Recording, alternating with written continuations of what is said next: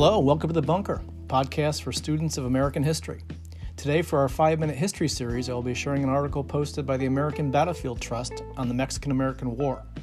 For a direct link to the article and source citations, please visit the show notes.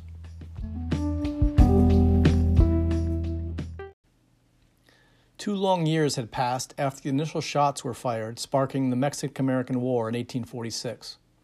After United States forces under Winfield Scott captured and occupied Mexico City in 1848, Mexican President Antonio Lopez de Santillana surrendered, thus ending the war, which began as a border dispute. The peace treaty between the two nations was deliberated and signed in the town of Guadalupe Hidalgo, located in Mexico City today. The treaty sought to end the war with a peaceful transfer of disputed lands and then the formal recognition of the United States annexation of Texas by the Mexican government. The recognition of Texas as American soil was crucial to the treaty deliberation as the war began over the military presence of Mexican forces within the Texas region.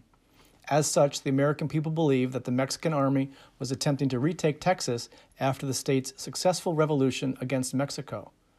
However, despite Mexico President Santa Anna having signed a treaty with the Republic of Texas, the federal government of Mexico refused to acknowledge the treaty as valid and still considered Texas a state in the Mexican Republic. The subsequent pleas for annexation by Texans to the United States prompted fears of sparking a war, which it inevitably did. Furthermore, the proliferation of slavery in Texas worried abolitionists who feared that the annexation of Texas was going to upset the balance of free and slave states set forth in the Missouri Compromise. As a result, Whigs and the Northern American population was opposed to the war with Mexico, while the southern slave states advocated for the annexation and even war. Initially, United States President James Polk wanted to first purchase land from Mexico and then later become parts of California, New Mexico, Arizona, Nevada, Colorado, Utah, Wyoming, and Oklahoma. Additionally, Polk had hoped also to establish a Texas border along the Rio Grande River. However, the Mexican government rejected this offer.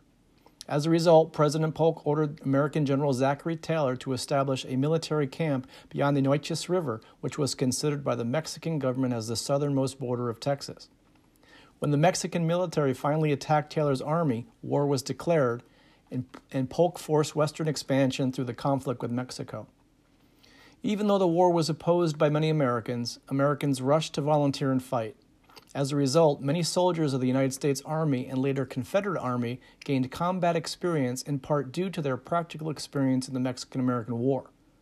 Furthermore, many military officers that had graduated from West Point fought side by side with their future adversaries during the war in Mexico. After 2 years of fighting, Mexico finally capitulated.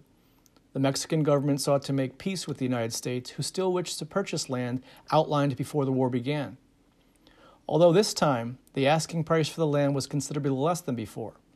At almost $15 million, the price for the land, known as the Mexican Cession, almost decreased by 50%. Additionally, the treaty stipulated that the Rio Grande was to be the southernmost border between the United States and Mexico.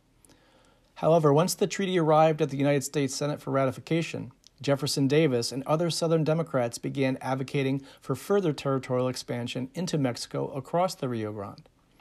Nevertheless, the small contingent of expansionist Southern Democrats was overruled by the rest of the senators who made minor changes to the treaty before ratifying it. Ultimately, the treaty brokered by Nicholas Trist and ratified by the United States Senate 38-14 on March 10, 1848, with the treaty becoming effective May 30, 1848. While the Treaty of Guadalupe Hidalgo did not end the purchase of land between the United States and Mexico, it solidified the American ideals of manifest destiny. Once the treaty was effective, the United States of America and its people had the ability to migrate and live on both coasts of the continent, thus formalizing the American ability to live and prosper from sea to shining sea.